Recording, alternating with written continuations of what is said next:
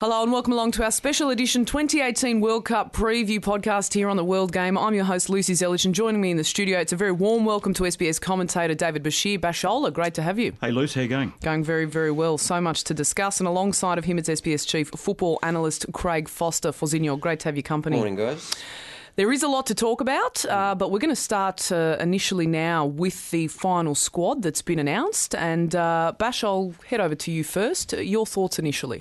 I reckon he's got it spot on. I'm so glad that J-Mac McLaren got in. I think he deserved his spot. I think Karacic, it was obvious he didn't have confidence on what he saw in camp in Turkey to play him there.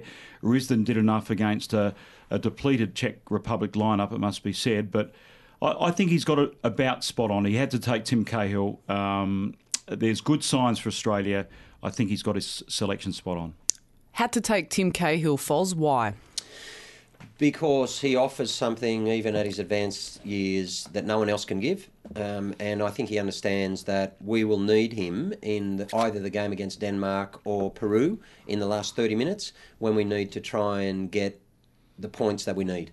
So I think all you need out of Tim in those three games is one really decisive goal, actually.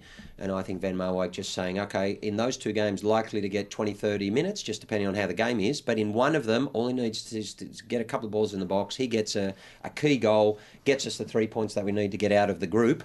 And I get the feeling that Tim will do it in one of those games. Another notable entry that has made the final cut, Bash, is Daniel Arzani. So much hype and discussion around him in this A-League season, but so many people actually pushing for him to be included in this squad. Great to see that he did make it. Had to take him, absolutely had to take him. You block Iran out, you put him forward to the Asian Cup. He could be a game changer in 15, 20 minutes against Denmark or Peru. He's that type of player. He's got a different element to his game than any other player in that Australian squad has. Untested at that level, understood. I understand all the negatives towards Daniel Arzani, but the positives far outweigh the negatives. And I just hope he gets serious time in this World Cup. I saw that you put up a tweet, and I'll just mention the players that did not make the cut. It was Nikita Rukavica, James Troisi, Fran Karacic, which you mentioned, Bash, and Josh Brillante. You touched on Troisi not making it. More disappointed for him, but understanding he hasn't had the greatest of seasons. And when I said I think he got his selection right, I'd much rather see Nabut and Petrados at this World Cup, given the future of the Australian team. I just think we know what we get with Troisi, and he is a big man. He scored a great goal against Chile. He scored the winning goal in the Asian Cup, so we know what he can do. I just think Petrados and Nabut have shown that they deserve their place in the 23. I want to touch on the starting 11 that Van Marwijk put together against the Czech Republic. So in goals you had Matty Ryan, obviously, the two central defenders, Milligan and Sainsbury, then Risdon on the right, Beige on the left. In the midfield you had Moy, Rogic and Luongo. Up top, Leckie, Nabut and Cruz. Foz, how much of this particular starting 11 do you expect to change in the group stages of the World Cup, namely the first game against France? Well, assuming everyone stays fit, which never happens, I wouldn't expect it to change much. I think that back four is going to stay. The centre of midfield and perhaps the number 9 are the two areas where he's got issues. He's got Leckie and Cruz. He knows they've got experience. He knows that they can give good forward thrust. They've got the speed necessary. Matthews got some goal-scoring form as well. Up front, Nabut was an interesting call from him, and I thought a good one. And that's also down to the style of play, because he knows teams are going to force us into our back third a lot. And so what you need is the quickest number 9 you can possibly get. If you don't threaten in behind people, like France, for instance, really quickly, within a couple of passes, then they're just going to sit with their foot on your throat, so to speak. So we need to get out of our half, and he knows he needs speed up front, right? So that's why Nabut is there. And then he added a goal as well, which was nice. And give him a lot of confidence, as well as us and the fans. Centre midfield's an interesting one. Whether and there's a lot of variables there. So did he recognise that the Czechs didn't really have too much in that area, therefore he didn't really need a central midfielder like Jedinak, for instance. Mile might also need a rest, so he gives an opportunity to play a combination that he might play in one of the games. He also did arrive to camp late. Yep, so the issue there is that he's got two good footballers, if you like, at the base of midfield. One is more mobile, which is Massimo, who can get forward in the moments when we have a little bit of possession. However, in the first 30 minutes of that game, which in my mind was the most realistic, was when the Czechs were fresh enough. And after that, they then started to tire, and by the second half, to my mind, they could barely run, and that's normal because we're playing. It's interesting to me we've taken the opportunity to play two teams and not in the World Cup. So if we look at, for instance, Peru playing Saudi Arabia, look at England playing Nigeria, Sweden playing Denmark. A lot of the other countries are playing other nations from other groups, and that's a much sterner test. And that's if you're going to do that, that means you're going to have to be at World Cup level. Whereas I don't know if it was Van Marwijk who scheduled these games. Probably wasn't. They've probably done before that. I would wonder whether he would have wanted in this last game not a Hungary but someone from one of the other groups so that we get a real test. Seems more logical, doesn't it, Foz? Well, this one worked well because it wasn't a real Czech team in that respect. However, it's great for confidence building. So what a new coach needs to balance both. One is to get the players at a level performing their roles against a team that he's going to match, of the quality, the speed and the intensity for the whole 90 minutes.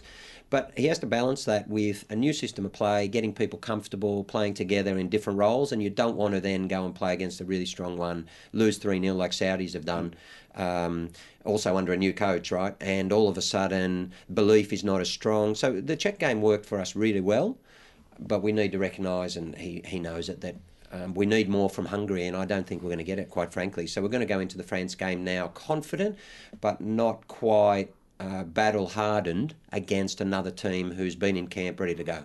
Foz mentioned there that the defence is very likely to stay the same, but also now you throw in Matt Yerman, who has been called into the squad. He has suffered a bit of injury. Do you expect that there's the potential that he'll get deployed in that central defensive position and then that Mark Milligan could then return to playing somewhere in the midfield, Bash? I don't think Milligan is playing as well as he was a couple of years ago with the Socceroos. That's my view, and I think Matt Yerman's a better choice at centre back with Sainsbury. That's my view. I think Millsy offers that flexibility. I don't think he's quite at the level he was, so it's not going. He's not a good foil for Jedinak in that position because they both don't have great pace at the moment. So you know, Foz talks about getting him behind. You know, Jedinak's going to be a stay-at-home number 6 for that first game because we need as much cover defensively as we possibly can against France. Whether that allows a different combination for Denmark and Peru, that determines really on the first result we get. But I'd much rather see Yerman. I think if he can return to the form that he had been in, I think he's a better choice than Millsy at centre-half. What were your impressions of the Socceroos' performance against the Czechs? I thought there was positives. I do agree with Foz that the Czechs weakened in the second half, so it sort of made it a bit of a false economy in a sense. I would have expected a little bit more from Tom Rogic in the first half, given that was probably the sort of the simulation of pressure he's going to face at the World Cup. And I think he's not quite doing it at the moment for the ability he's got. And that gives the opportunity for someone like Daniel Arzani, if he's thinking about another option. We need a lot more from Tom Rogic in those pressure situations, and I don't think we're getting it. The positives and the negatives of the performance against the Czech Republic, Foz, and what lessons you took out of it? So it's clear now the way he plays. We are no longer a pressing team. So, in other words, if you divide the pitch into thirds, back third, mid third, front third, as the coaches do, we were a front third team, i.e. we want to keep you there when we have the ball, and we also want to keep you there when we don't have the ball. Okay, so the idea of that type of play, which happens to be the one I prefer, is that we try and keep you there the entire time. And then what happened is the main issue we've got is against the counter-attack. But you need to be very good with the ball. You need to be comfortable, patient with the ball. There's a whole range of different aspects that you need to have to be that type of team. We've now gone from there, not to the back third, which you would then call a defensive coach, or a defensive style of play means we sit in our back third and we like to be there and counter. Some teams do so. We're now in the mid-third of the field. That's what I would say standard for most teams around the world. For instance, Italy did it the other day against France. Sweden and Denmark both did it. it depends on what your approach is. To me, it's a cautious style of play, but really it's balanced. That means it's not defensive and it's not attacking. Okay, so the idea is that you can sit in the middle third of the field, and very much like the third goal, I think it was for Australia, where the second and third, but more like the third, where they're trying to play through you. You're in the central area of the field. You block passing lines, stay nice and compact. Denmark. Czechs then make a pass into midfield when they switch off momentarily. Someone makes a poor decision. You're hoping that the 3 on 4 of the opponents aren't particularly brilliant on the ball, which probably 70% of the time is the case. Your best players are in midfield, and often the wingers and attackers. And all of a sudden, they're number 3, their right-sided central defender gives us the ball in midfield to Moy, and you snap on the ball, you intercept it, bang, within 3 passes you arrive on goal and score. That's the whole objective for Australia now. When we lose the ball, we come and sit back in the mid-third. The reason being is because a coach like Van Marwijk doesn't want to press high because he doesn't feel comfortable in the fact that they can play through us and there's a lot of space in behind, even though Matty Ryan's one of the most aggressive sweeping keepers. One of them probably in the World Cup, but we won't use him in that manner. The final point is that when we build from the back, so we're no longer a pressing team and we're no longer a possession team. So what happens is we want to play forward reasonably quickly. Matty's not to really play too many passes in the back third. We need to get the ball forward into the forward midfield areas as quickly as possible so that they can't do to us what we're trying to do to them. So the issue for us then becomes if people do press us, which France will. Well, actually, France might sit in the middle of the pitch and say, well, you guys bring the ball up because we don't think you're very good at doing that. And then they might get it and go. Yeah. Or then at times they might press us, in which case Matty has to go long. And then it's a question of who's going to get that contested ball. And we can struggle to get out. So the negative for me is that in the first 30 minutes, let me start with the positive. The positive is that Van Marwijk demonstrated in camp that he can at least coach some movements in attack. And I wasn't sure he could do that. So, in other words, our first 2 games with the ball were just horrible. It was like, okay, it's like many of the Dutch coaches, everyone's just standing out in their zones. The idea is just fling the ball around as quickly as we possibly can, try and find Rogic. If it didn't happen, we were in trouble and people are going at us, right? Now, all of a sudden, wingers coming inside. They're with Rogic. We've got them plus Naboot, plus Luongo sometimes. So we've got 4, sometimes 5 in the centre of midfield trying to find little spaces. And fullbacks getting out. Fullbacks then can use that space wide. And it's very, what you would say, standard methodology of most of the average European teams right now. Okay? There's nothing new. That was never going to happen. He doesn't really have the time to introduce that anyway, I guess. But we're doing pretty much now what just about everyone else is doing, aside from the top teams or the really aggressive ones who are doing something different like Chile.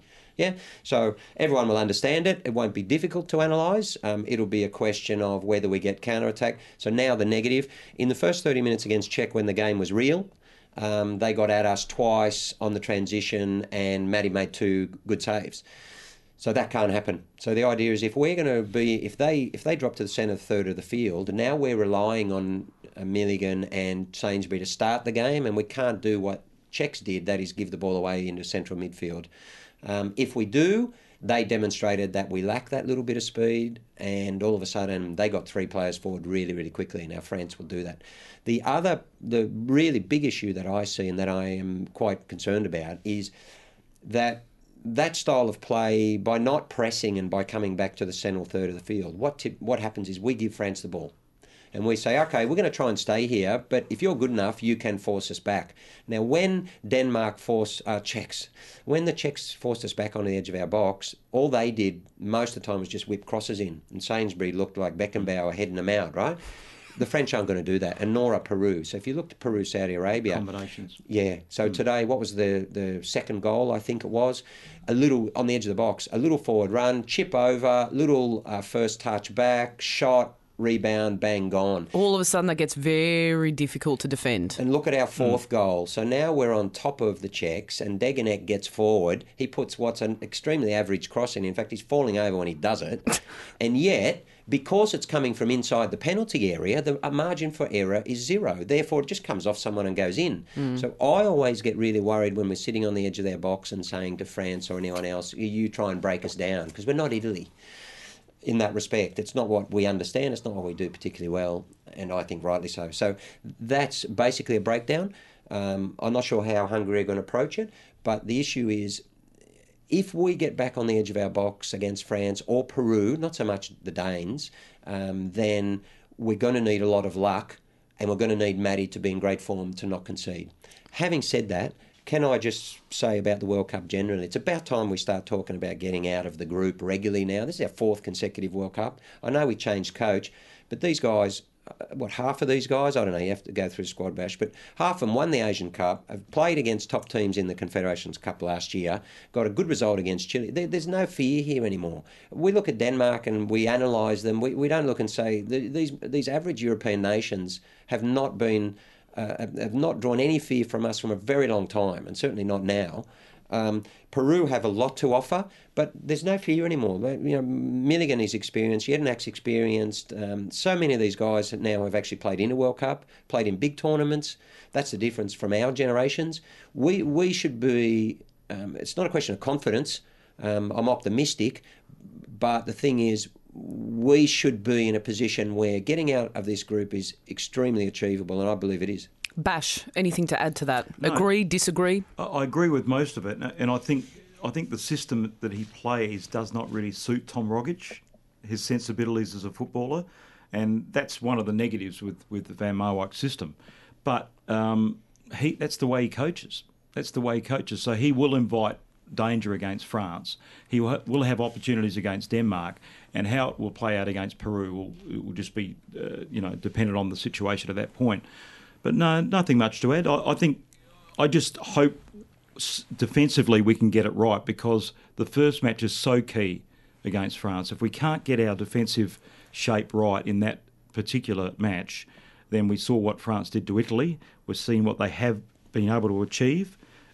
It is very much a mentality thing. I don't know if you want to talk about that a little bit, but I've noticed Deschamps' comments. We're not, even Griezmann saying we play nice football, but we're not bad enough to win the World Cup. As in bad enough, the mentality's not bad enough. Deschamps urged Pogba to become a leader at this World Cup. He's questioned their ability to finish off teams in World Cup qualifying. All these things are relevant to the first match, because France play a lot of a very attractive, beautiful football, but their ability to kill off their opposition is not as ruthless as some of the other big nations in the World Cup. So is that a mentality issue, Bash? It is, absolutely. And that's the missing link for France. That's the missing link. Whether we can exploit that enough, Australia, remains to be seen. We know that traditionally they are slow starters at a tournament, but when you consider the squad that they do have, just to rattle off a couple of names, and these players very prominent in the match against Italy the other day, Mbappe, Griezmann, Dembele, they are looking very ferocious, Foz, going forward. How do we deal with them? Are there weak points aside from the mentality that Bash has cited there? Well, the thing about it is the talent is not always the performance. So have a look at Germany against Austria only 2 days ago. Okay, and the thing about it is that's an extremely strong German team who are current world champions and who've wiped everyone off the floor in all of qualifications, and they got outplayed because Austria were brave.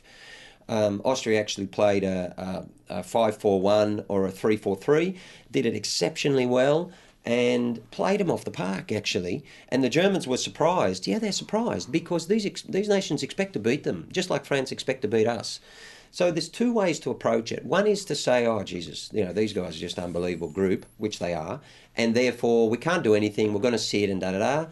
And my view is we invite pressure, and very similar to Germany 2010, you're inviting them to create a lot of chances, and you need a tremendous amount of good fortune to get through. And that can happen. Matty might have an unbelievable game, but that's a big, big risk. Or the other way is to say, this is our 4th World Cup, and 5th in total. It's our 4th consecutive, right?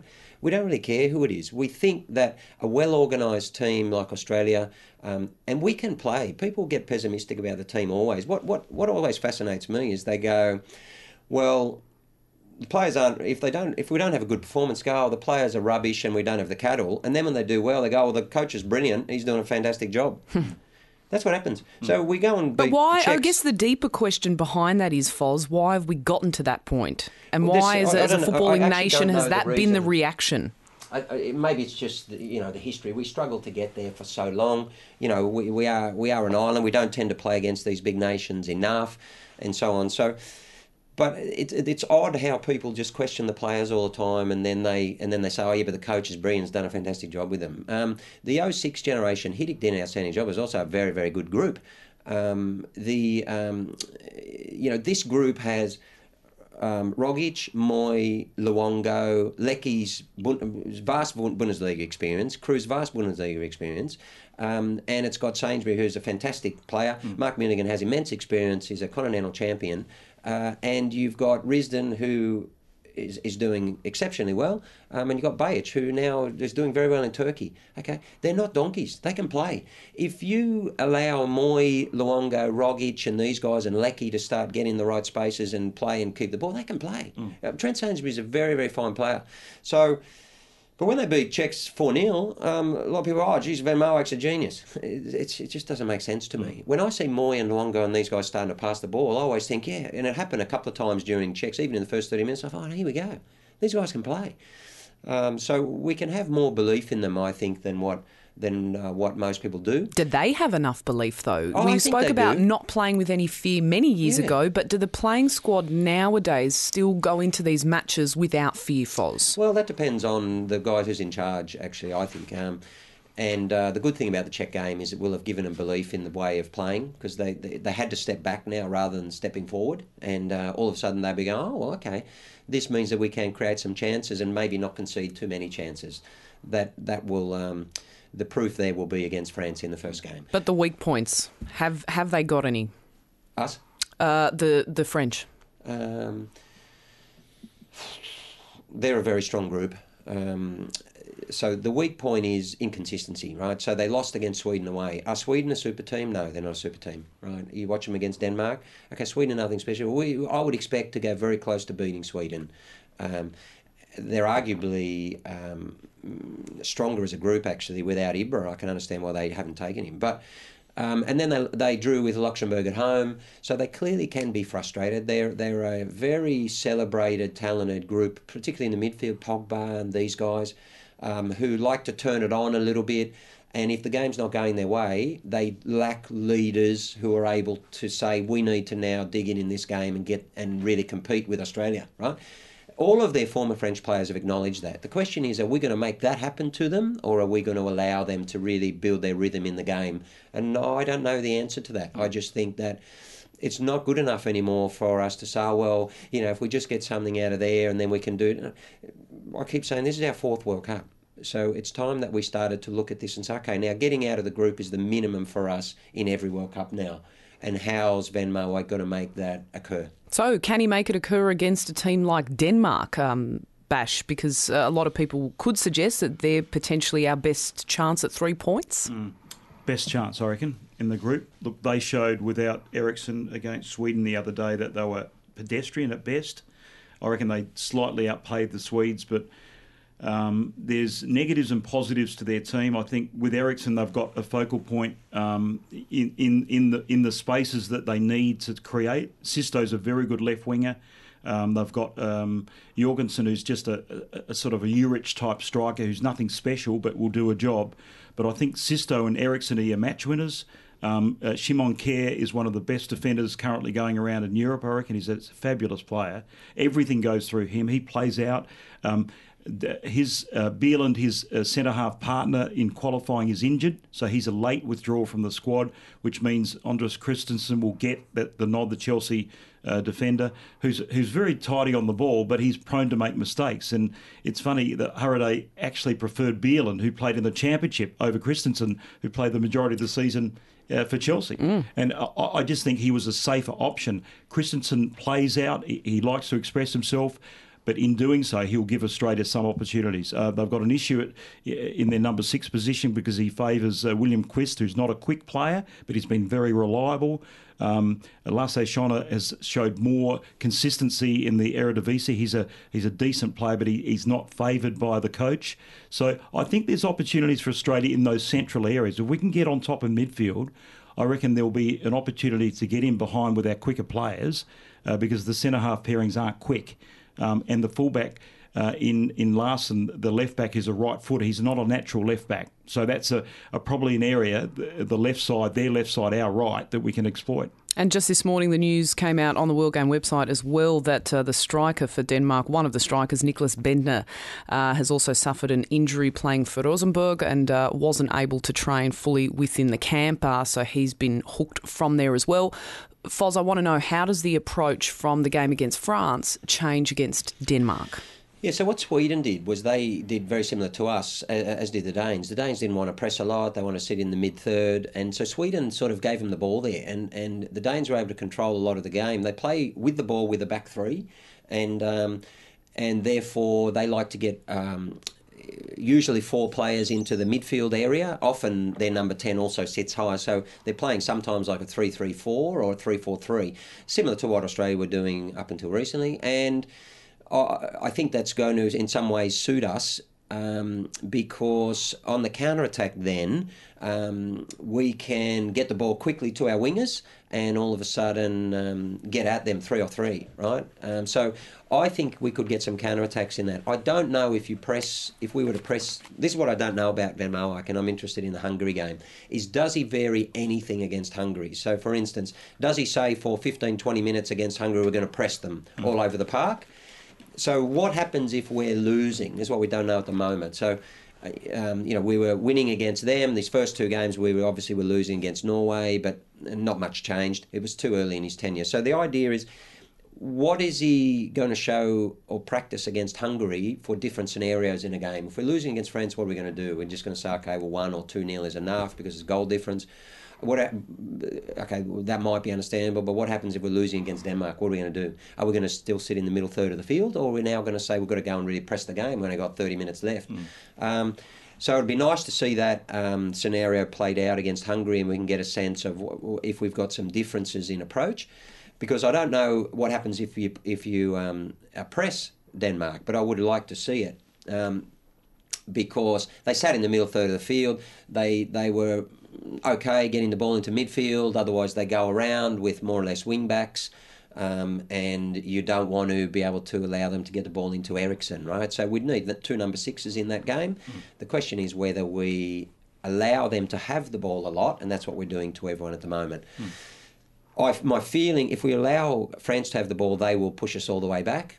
Whereas Denmark, I'm not quite sure. I think from what I saw, the only way they're able to really be able to do that is get Eriksen on the ball, and he now uses other people and brings them up the field a little bit. They didn't look strong enough to me to be able to really cause too much of a problem there. Looking then at Peru. So, Bash, they beat Saudi Arabia 3-0 in a friendly. They're playing some good football. We've touched on it a number of times now because we've had the chance to look at them twice when they took on Croatia and then the subsequent match against Iceland. The good news for them is that they have had their captain, Paulo Guerrero, cleared to be able to play after all of that, that drama that went on. It seemed to become quite a bit of a circus in the end there, didn't it, with WADA's involvement and then having to get FIFPro involved. But, he is a real and was a real difference for them in that match against the Saudis. But who are the other danger men for them?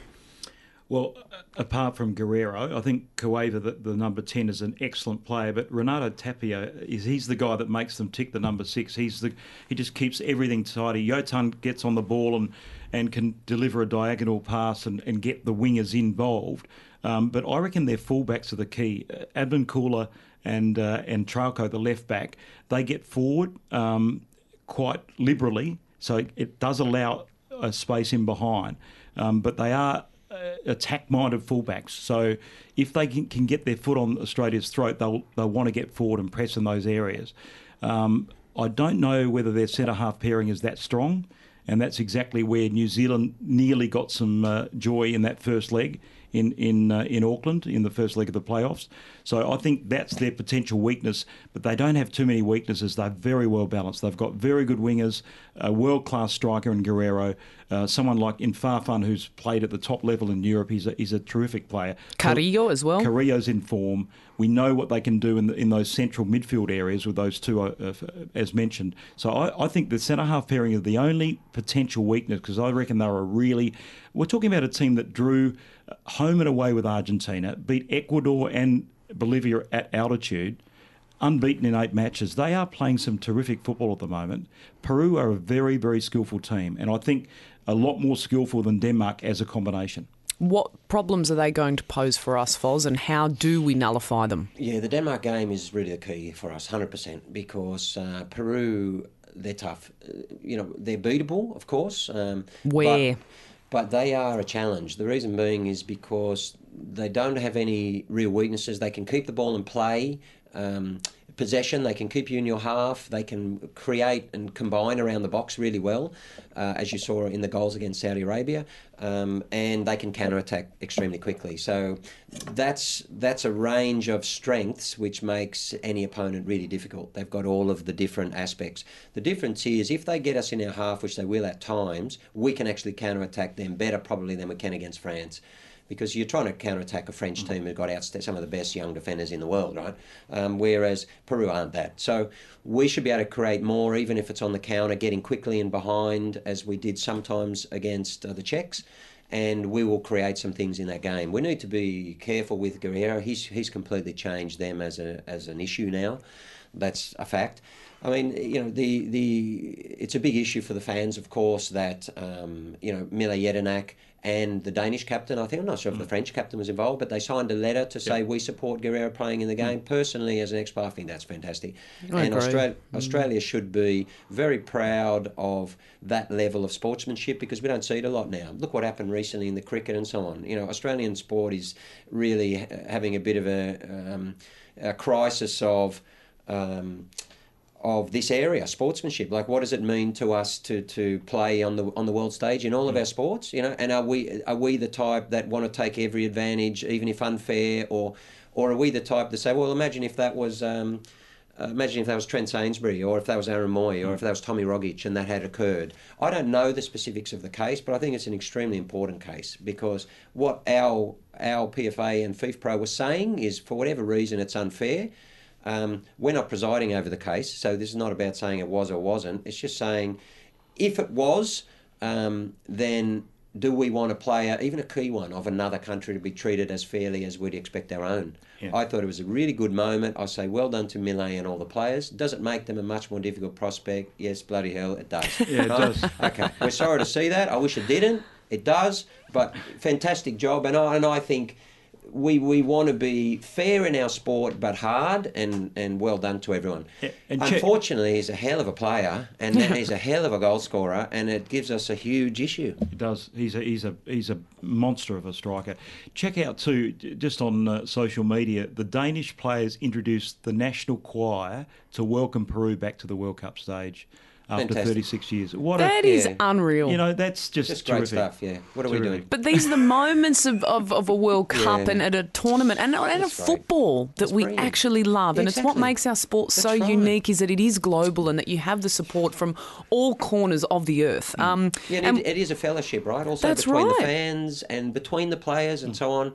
Hard on the field, friendship off it. That's what it's about, the world coming together. Fantastic job. It'd be nice if we were to do something. And just on that, where the Socceroos are playing Hungary. On Sunday's our final game, and I don't know. I suggested that they might want to, but it'd be nice if something happened for Les there. Absolutely. On that game, I agree, 100%. I think people don't, hopefully they understand, but Les wasn't just an icon here. He was a very important person he became over in Hungary, because he's one of their most famous emigrants who became something in a different country, and they're very, very proud of him. So it'd be nice if there was just a nice little gesture prior to that game. I agree. He deserves a fitting tribute there also. World Cup favourites, that's been a big topic of conversation. We discussed it the other day on our live Twitter show, but Bash, I'd love to hear your thoughts. Who are some of your top-tier favourites? I know it was a friendly, but after seeing Germany the other day, I'm really worried. I'm worried, because that's not Germany the way they normally prepare for a major tournament, and some of their recent form's been a bit dicey. I think Brazil are clearly the favourites for this World Cup. Okay. Yep, and I think Spain hit a bit of a hurdle this morning, but they'll come good. I think they're the logical favourite. France could do something very serious at this World Cup, but I think Brazil are the favourites. Well, the reigning champions have been a massive talking point in the lead up to this tournament. Of course, Die Mannschaft are being listed as one of the favourites to back up the crown once again. And our very own SBS producer here at the World Game, Nick Stoll, had the chance to catch up with SBS reporter David Strilic to find out what we can expect from Jurgi Löw's side. All right, so joining me is David Zrilic in Germany right now. Zrilla, how are you, mate? Good, mate. How are you? Very good, very good. You've been in Germany since July, I believe. How has the last 12 months gone for you? Well, it's been a bit of a difference. Obviously, football in Europe and especially in Germany is at the top level. So to be able to access that, all the information that you get, not only in the academy where I am, but also with the professional team and the experience that they've had, obviously playing Champions League this year, and just how quickly the club has risen to where it is today. Now there's a whole different expectation where they're actually expecting to be in Champions League every year. And it's just that cutthroat world of European football to experience that firsthand. And even in the academy and the youth teams, the pressure is on all the staff and the coaching staff to make sure that they're producing players and winning games. So it's quite a difference when you compare to the challenges that we have in Australia. But certainly coming here in terms of developing as a coach was the best decision I could have made. Yeah, nice. And how did your under-17 team go this year? So we're still playing. We've got another game, our last game on Sunday. We're currently first. Ooh. And if we finish first, we win our section of the Bundesliga, which is broken up into three areas or three parts of Germany. And then the team that finishes first in each part, plus one of the three areas, three zones, they have two teams qualified. They go into a semi-final. And then the final to win basically the German championship. So, yeah, we win on the weekend, we're in that semi-final, and then hopefully we go all the way. Okay, beautiful. Good luck with that. Let's talk the German national team. Obviously, the reigning champions, winning in Brazil 2014. Also won the Confed Cup last year in 2017. Also, I believe, Euro under-21 champions. What's the kind of general feeling, the general confidence around the national team? Does the media, do the people think that they can go on and win it again this time? Yeah, there's definitely confidence, all around Germany at the moment. Well, not just at the moment, the last few years with the success of the national team, youth teams doing well, but also, just that so many titles have been coming the way of Germany and they've been producing so many players. So I think the confidence is there with Jurgi Löw. He's just extended his contract. I think everybody is very, very confident in him, and clearly when you've had that much success and winning titles, world champions, I think that there's a very good feeling again going into this tournament. They breezed through their qualifying group as they normally do. They won all their 10 games. They scored 43 goals. They only conceded 4, so a very, very strong team.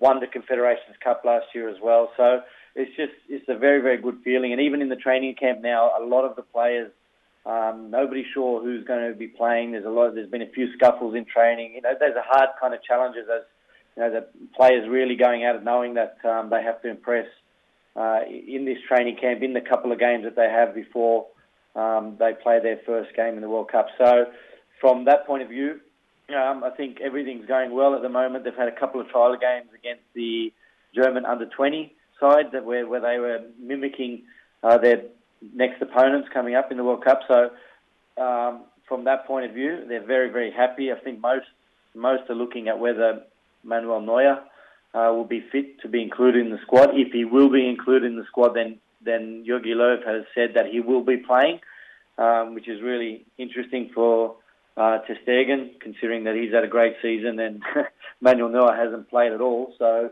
that just shows you how much his standing is in the national team. But like I said, very, very positive at the moment. What about, so Mario Götze scored the winner against Argentina in the final of 2014. He hasn't made the 27-man squad. Someone who has, Timo Werner, plays at Leipzig. Looks like he'll probably be the starting number 9 for Germany. What can you tell us about him? Yeah, Timo Werner is extremely fast, very, very quick. Young player. He's always, obviously, with the pressing system that Leipzig plays, has that dynamic up front where he's able to get in behind defences, run at defences, 1v1, very good, and just his speed gives opposition a lot of problems. He didn't have as good a year this year for Leipzig as he did last year, but I guess that's the same for pretty much the whole team. A lot more expectation the second year, obviously playing with Champions League as well, and the team also played a little bit differently, especially in the full-on pressing style that they showed in their first year. That wasn't evident at all times in the second season, and I guess that's maybe why there's been a change in coach and change in some of the things that are happening at Leipzig. But in general, Timo Werner, when he plays for the national team, scores regularly. He's now a first-choice player. So I think his rise in the German national team, and also for Leipzig and in German football, has been pretty outstanding. And I see him taking a starting place in the German team when they play their first game. Okay, beautiful. All right, well, Zrilla, we'll see you in Russia. You'll be part of SBS's World Cup coverage, and we look forward to seeing you then. Are there any teams, Foz, that are overrated? The only one I think has been, but I'm not sure in this World Cup, has been Belgium, who they got to a ranking of number 1, right, because of their work in qualification and so on, but it wasn't because of their work in major tournaments or going on to actually be clearly the best. They didn't create anything new. They had a good generation of players, and they were a very solid team under Wilmots, but really I thought nothing special. However, they are in a good place at the moment because Martinez has got them back, I think, with a certain level of belief. The players in that squad now are also far more experienced. That's right, yeah. So therefore, and also the reason they're no longer overrated, they were, but they're not anymore. So anyway, in other words, everyone's backed off. They're not being talked about a winner anymore. They're just being talked about a really strong group of players who might be able to do something. So I think that's fair. So the answer probably is no at the moment because people understand that France may not win also, even though we all know they have the potential to do so. And that's because they also lost the Euros at home. And Brazil need to be rated. It's difficult to overrate Brazil because Chicho's done an unbelievable job. Because if you remember in 2014, the country was in crisis, and the football was national in crisis. Catastrophe almost. And they vacillated between trying to play their Jogo Bonito and not, and Dunga and this and that. And this guy's come in and got them really well organised, believing and they're variable. They can press, sit, they can do whatever they want. And they, of course, have the individual quality. And then you've got Spain, who I reckon Lopetegui's done an unbelievable job. And he's actually, in some ways, taken them forward because he's brought in Asensio, he's brought in Isco, he's brought through this new generation. You've still got an unbelievable defence, and you've got, incredible style of play. So some of the older ones have drifted on, but he's got brilliant players come in. So the answer probably is no. Argentina, where do they fit into this? I noted Messi's comments about we're not one of the... he's trying to almost deflect all the pressure away from Argentina because of the expectation in 2014. Look, they were touched up by Spain. I don't think Messi played in that recent friendly. Haiti was a different story. It was at the Bombonera. It was a weak opposition. They absolutely dominated them as expected. They've got a lot of quality. It's just whether Sampaoli's an interesting coach, he's a terrific coach. We know that. But whether he's going to get this group to play the sort of football that they are capable of playing in his version remains to be seen. I think there were great signs late in qualifying that they were on the same page. I just don't know whether the stars are aligned for Argentina. I'm not quite sure. And so much of that, Foz, is underpinned by, of course, Messi. There was an article up on the World Game website also in which former Real Madrid goalkeeper Francisco Buyo slammed him. He gave him a bit of a shellacking and he said Messi is the big lie. Barca have great players around Messi. He is not as decisive as you think. Who said that? Buyo, former Real Madrid goalkeeper. Okay. I'm just reading the article. I can see the look on your face. It's a very damaging quote, I will say. It's a strong quote. But fact or fiction, I don't think I need to ask you that question, but it's a big deal. Quote. It's a stupid one, but it's strong. It's very strong, but is there any kind of validity in it? Because, I mean, when we've seen Argentina in years gone by, you also look at the quality of their squad and you think that they should potentially be doing a lot better than what they are. I think it's a rubbish quote. The thing about it is, but that's a lot of discussion at the moment. That sums it up. Strong, stupid, but that makes headlines, right? That's but how far can Argentina go in this tournament, Foz? So the thing about it is, what Messi did largely was really carry them to 2 major finals, right? And if Higuain had a 1v1 against Germany. It wasn't an outstanding game from either team. It was in many ways a typical final, but I thought Boateng did an unbelievable job in that game on Messi, and most defenders in the world couldn't have. Did Messi not turn up? No, not at all. Did he create the one for Thingy? I think he might have. I can't recall. For Higuain that he missed, yeah. But, okay, if that's Burruchaga or that's Valdano when Maradona created it, then they score and they win. Yeah? So did he lack leadership in getting them there? No, he didn't. Was he able to win the game alone? No, he wasn't. But to say that he's not decisive is just ridiculous. However, I think their cycle might be over because that group of players is getting older. Di Maria's not what he once was. No. And it's also, they've got problems because their under-20s won about 5 or 6 tournaments in a short space of time. That was Aguero, Messi, this generation, and that generation's on the wrong side of 30 now, or just turned 30. And all of a sudden, they're not bringing through anymore. They're not winning the under-20s. Okay, that's changed now. And if you win under-20 World Cups, the history says that you're going to have a good chance to win a senior one, and they had it, and that might be behind them. Whereas Germany, a bit the opposite. Spain brought through all the generations, and they won it. So when your moment's there, you've got to take it, and they didn't take it. They missed it, and you can't blame Higuain just for one chance. But he really didn't. When he had multiple moments.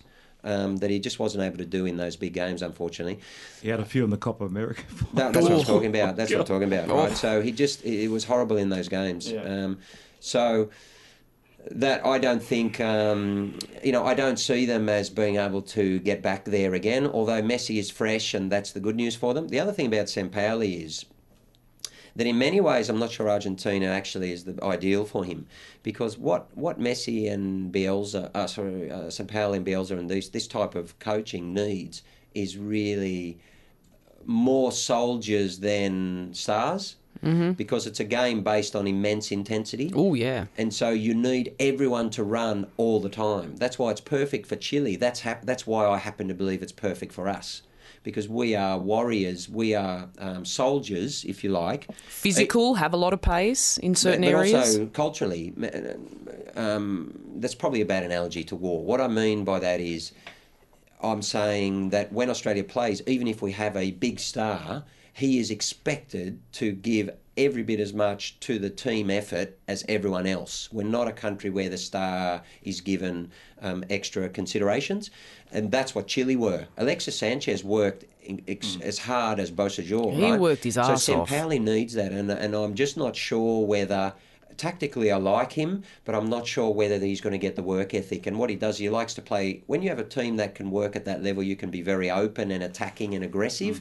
But if you have 2 or 3 players who aren't interested in doing that level of work, all you become is just an open team who can concede 6 against Spain. And right? you know what? You look at the players he's grafted in since he took over when he first came with the team to Australia. Yeah. He's turned over a lot of younger players, and not all of them have worked out. So I think he's still trying to work. That's the reason why. Yeah. Because he can't have a team of really high-quality players to just play. And Argentina used to have that a bit. So I don't know if he's the one to get it out of them in this World Cup. The only good thing for him is that Messi's fresh, and therefore he can definitely make the difference. Well, his voice is synonymous with football commentary right around the globe. And here at SBS, we are absolutely delighted to have Martin Tyler join us as part of our on-air team for the 2018 World Cup. A short time ago, our producer Nick Stoll, who's back at it again, had the chance to catch up with him to find out what we can expect once everything kicks off. Martin, we're 10 days away from the tournament. How are you feeling? Well, it's the same as every tournament, really. I think this is my 11th, and it's a privilege to be asked to go. I think that's the first thing to take into account. It's as much a privilege for commentators to be selected by their various channels as it is for the players to be selected by their various countries. So excited, trying to just work out what I need to know when I need to know it, what sort of preparation time there is between the games that I've been given. So yeah, it's the same feeling of anticipation and excitement, and a little bit different to the last couple, because the last couple have been in the southern hemisphere and have been long journeys for us from up here in the not quite frozen north, but you know what I mean. And Russia is a little bit closer, although hopefully it'll be a welcoming tournament. I think they put a lot of work into it, and I hope that we can just concentrate on the football, which is all I ever go there to do. Yeah.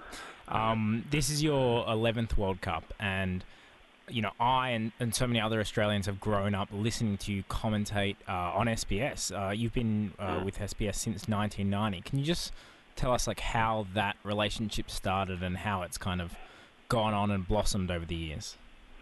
Well, I think looking back on it, maybe it was meant to be. I did my first 3 World Cups for ITV, who taught me my trade in the United Kingdom.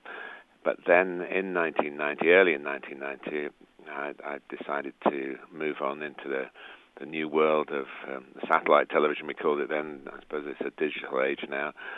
And in deciding to do that, I forfeited my place in the ITV World Cup broadcasting squad for the 1990 tournament. It was quite a sacrifice, but it was, I think, career-wise the right move. Certainly it's panned out that way. And I had been in Australia in 1988 working for the ABC on the Bicentennial Gold Cup, I think it was called, the tournament that celebrated the bicentennial with some football, and it was an exciting competition for Australia because they beat Argentina heavily, well, and got to the final, played Brazil. I'm looking at a picture actually on my desk here of me holding up my 9-month-old son in the Sydney Stadium that staged that final. We came as a very small family unit. And in that time, I bumped into 2 people, Les Murray, who I had met before, and Dominic Galati, who was the mover and shaker at SBS at the time. And so when I realised that I wasn't going to get any work from the UK on the 1990 World Cup, I just phoned Dominic and I said, look, I'm available. Is there any chance I could help you out? And he came back about 3 or 4 days later and said, don't know about helping out. Can you do 39 commentaries? I said, you're speaking to the right guy. But a lot of them, of course, were done off tube, but a good third of them were done from the grounds. And that's how it started. Actually, we did do, I think we had done the 1989 Champions League final. I think I had done something for SBS before that, so it wasn't a cold call to Dominic. And from then on, you know, it's been a pleasure. The company that I've worked for here since 1990, Sky Sports, never have the rights for these tournaments. They always have a lot of domestic rights, but because of the free-to-air rule, the World Cups are still on ITV and BBC here in the UK. So I'm usually available, ready and willing, and hopefully able, but that's always depends on the next game, not the last one. And what was it like, I guess, working with Les for all these years? Because this will be the first World Cup in a long time. Obviously, unfortunately, Les won't be a part of our broadcast. Les and Johnny Warren, of course, who we lost earlier, and both wonderful football men, great broadcasters, great passion. I think the key element in all of this is to be really obsessed with football. You know, I think that if you have that, the rest sort of falls into place. You have to love it. It's quite demanding going to a World Cup, a lot of travelling. You have to watch a lot of games, and if you in any way weaken because of that, you're not fit for purpose, really. And Les and Johnny were out in front in those particular qualities, and brilliant to work with. And yes, it will seem very strange being part of a World Cup without Les. We had a big send-off for him as a broadcaster in 2014 in Brazil at the end of that tournament, and obviously he's had a different kind and a much sadder send-off in the intervening period. Just on all the matches that you've seen all the years, is there any particular moment or moments that stand out to you or that you'll never forget? Anything that you immediately think of when people mention World Cups? I don't know. As an Englishman, we always think about 1966, don't we? And of course, I didn't broadcast that. I did go to one of the group games just as a fan. I managed to get a ticket, but the wait goes on for England, and we maybe touch on that a bit later in this conversation. But I think simply just being at the games, obviously, the viewers and listeners they'll have their own memories that I'm associated with, but as a commentator, in truth, you're always looking forward, not back. And I think to answer your question, the most important game I've ever commentated is Russia v Saudi Arabia, because that's the next one, and I've got to get that right. Otherwise, you and I won't be having these kind of conversations for much longer. Well, we have no doubt that you will get that right. Let's look ahead and let's talk about, I guess, the favourites for this World Cup. So, I guess it seems like you have Germany, the champions. Brazil is one of the favourites. Spain is also up there. Who, for you, is there any particular teams that are standing out, and for any reasons? Well, I don't like to be a pundit. We've got really good people like Fozzie to talk about these things. I'm more a describer of it. But obviously there's some of the preparatory games have steered us away a little bit. Germany just lost to Austria. I watched a fair bit of Spain against Switzerland yesterday, and Switzerland did very well, and that finished as a draw. Even the game I was at on Saturday, England played really well in the first half against Nigeria and looked maybe even a contender, but the second half showed everyone's right to keep their feet on the ground over here. France looked good to me, and they've got a lot of young talent. It's not just about the individual skills. It's about the tournament mentality, which is why Germany are usually so good. I'm off tomorrow to an England press conference. All the players are being put up to the media, which is, in modern days, it's been unheard of, really. But if anybody asks me about anything, I just say, look, my return ticket is July the 16th. I know I'm coming back on July the 16th. You've got to think that as well. And that's to all of it. It may seem an odd thing to say, but, sometimes teams can go, well, we've done as well as expected, or maybe even a little bit better than expected. Then nobody tries to get knocked out, but sometimes there's a cushion of maybe a extra week or so on the beach, So I think the teams that have the mental toughness to say, look, my return ticket is not open, it's definitely July the 16th, or the 15th is the final. They can normally get out after the final, although for me it's the 16th, and I think for the players it should be that. And I hope the team that wins it will be a team that's had that kind of mentality, as well as obviously some extraordinary ability to be world champions. Yeah, and let's talk about England. It's interesting going into this tournament. It seems like expectations are lower than they have been for previous tournaments. But in a way, maybe that can help Gareth Southgate's side. How do you feel the expectations are in England, and will possibly this team, can they outperform them? And also, I guess, if we could talk a little bit around the kind of controversy surrounding Raheem Sterling. Well, I think the low expectations is a fair description.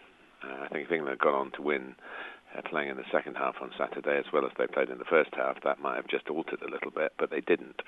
And it was not exactly reverting to time, but it was a good contest, actually. Nigeria showed what they can bring to the World Cup as well in that second half. If the expectations are quite low, I think the squad probably have got the potential to go higher than that. Funny enough, I'm just preparing the Costa Rica game on Thursday, and of course the only time England played Costa Rica before was in 2014, and they'd already been knocked out after 2 games. It was a real low point in the history of English football, that tournament. So they're going to do better than that. I think I'll leave it there. But and it's interesting you've asked about Raheem Sterling, because he he's probably dominated the headlines because there isn't much else going on. His personal issues with the tattoo is, I think, a personal matter and not one for the media. Being late for the get-together when he'd been given a bit of extra time off is definitely one for the media and one for Gareth Southgate, and he's had to field some questions on that. I commentated. He was booked for simulation on Saturday, but at full speed it was a difficult one to call. I think the referee did get it right, but players who run at full speed do end up on the deck quite a lot, and it's a hard call, and they have to make sure this thing doesn't happen. We've got VAR in the World Cup. This is going to be a very different element for me. I've only been involved in it in probably 10 games over the course of this season. So I think that's going to be a determining factor, particularly when players can be evaluated at half-time and maybe not allowed out for the second half because something that's been missed in the first half. So I know all the national coaches are talking to their players about this. So I hope that won't be the determining element, but it will certainly change the perspective. Can you tell us about Gareth Southgate? He's obviously had a long career as a player and a shorter career as a manager with Middlesbrough in the late 2000s. But can you tell us a bit about him as a manager? Because I guess in Australia, a lot of us are unfamiliar with him as a manager. Well, he's shrewd. He's very personable. He's impeccable, really, in his dealings with the media and I guess with the players as well. The criticism probably in club football and going into the England job is he might be a bit too nice. You know, he's a really charming guy, very intelligent, very erudite. And will he rant and rave when it's needed? Maybe not. Maybe that is an issue that hopefully he won't have to deal with. But it'll be a big test for him. I mean, the qualification for England has always been pretty straightforward, and Gareth certainly was able to take that on. He got the job in unusual circumstances when the chosen successor, Roy Hodgson, Sam Allardyce, messed up, and Sam would use those words himself as well, I think, and so lost the job. And he's taken it on, Gareth, with a sort of poise. He's a company man, really. He's an FA man. He's been at the FA for a lot longer than the tenure of his England senior team management. So he's got a lot of support around. He's not contentious in any way. He's not controversial, but I think he's showing strength in the way that the team have built up. Now he's got to show the strength when it really matters in the tournament. And finally, just before you go, I kind of wanted to discuss with you, I guess, the art of commentating, because at SBS we've been doing these 100 moments, and so many you're featured on, and there are so many times where you seem to have a unique ability to capture exactly the feeling within the stadium, that moment, to bring it to us at home. And I just wondered, is there anything, any, I guess, techniques or maybe advice that you give to young commentators where it's important maybe to let the moment play out or speak over it? Is there anything you kind of, any strategies you have to bring us those moments? No, it's very kind of you to say this, and I would counter by saying that most of the World Cup moments I've been on for SBS, so I don't think there are too many other contenders. But what I would say is it's about reacting to what happens. It's certainly not anything that you plan. My advice to young commentators is straightforward and simple, and it seems so obvious, but it needs a bit of explaining maybe. Watch the game. There's so much you do in prep that you prejudge maybe, and you might be talking about a tactical formation that gets changed after 3 minutes in the game because of something the opposition did. So watch closely the game. Be aware, I guess, of what the result means, what it means to individual players. It wasn't a classic moment, but on Saturday, Gary Cahill, who looked as though he was out of the Chelsea team and then out of the England team, got back in the England team, got back in the Chelsea team 2 weeks earlier and lifted the FA Cup, and then scored a goal after 5 minutes against Nigeria on his England recall. You've got to be able to say, well, it's a special moment for the person involved. That kind of stuff should come to mind. But no, it's nothing you can plan. It's nothing you can do much more and say, look, I'm thrilled to be in Russia representing SBS and all the Australian fans who I know take the game really seriously. And together, hopefully, we'll have a really enjoyable 4.5 weeks. Well, Martin, it is an absolute honour to have you as a commentator on SBS. It's an absolute honour to talk to you today. Thank you so much for being part of our preview podcast. For everyone at home, you'll be able to listen to Martin and watch on SBS's games. We have a match every single day. Martin, thank you so much for joining me, and enjoy Russia. Thank you, and give me a call while we're in Russia and we can maybe update all this. One final question. I want to talk more broadly about this particular World Cup and what this means for Russia, Bash, and to the Russian people culturally. It's hard to say, given so many levels of propaganda we see from that country. It really is hard to peel back all the layers of culturally what it means to Russia, because they're a very complex nation.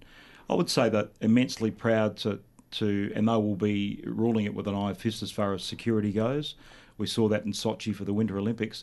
What it means for Russia, they don't have a great team at the moment. I think their national team will struggle to get out of the group.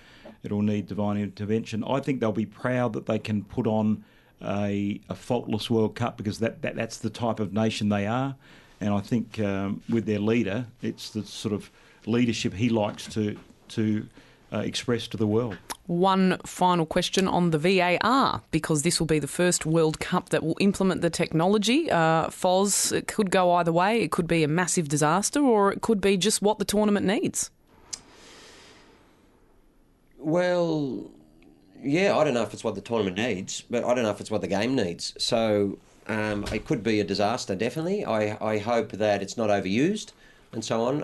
Otherwise, it's going to be a major talking point and take largely away from the football. If some of the moments that happen in the A-League happen in the World Cup, it's definitely going to be a massive disaster. But if it saves a couple of key moments, then it could be good.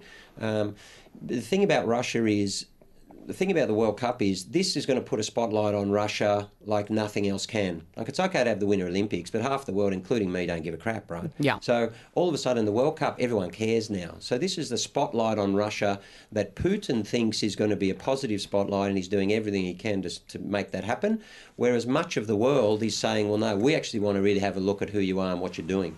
The big issue around this World Cup, I think one of the talking points would be about this in Qatar, is about the human rights in relation to the FIFA World Cups, and that'll come into spotlight here, and I think that's important. So a lot of the Russian population will want to use this to get their message out, and that's great, and we should ensure that they can, in part, get it out through us, right? That's right. Because the World Cup's not just about football, it's not just about Rogic and where the Moy plays, and it's about the country and the problems they got, and in future, a country like Russia will struggle to get a World Cup, I hope, because we'll have human rights engineered into the bidding process, and you won't be able to hold it if you have a number of the issues that are still occurring within Russian society. So it's a great chance actually to talk about it. And we're looking very forward to talking about all that and so much more come the tournament. It all kicks off on SBS from the 14th of June for the opening match between the host nation Russia and Saudi Arabia.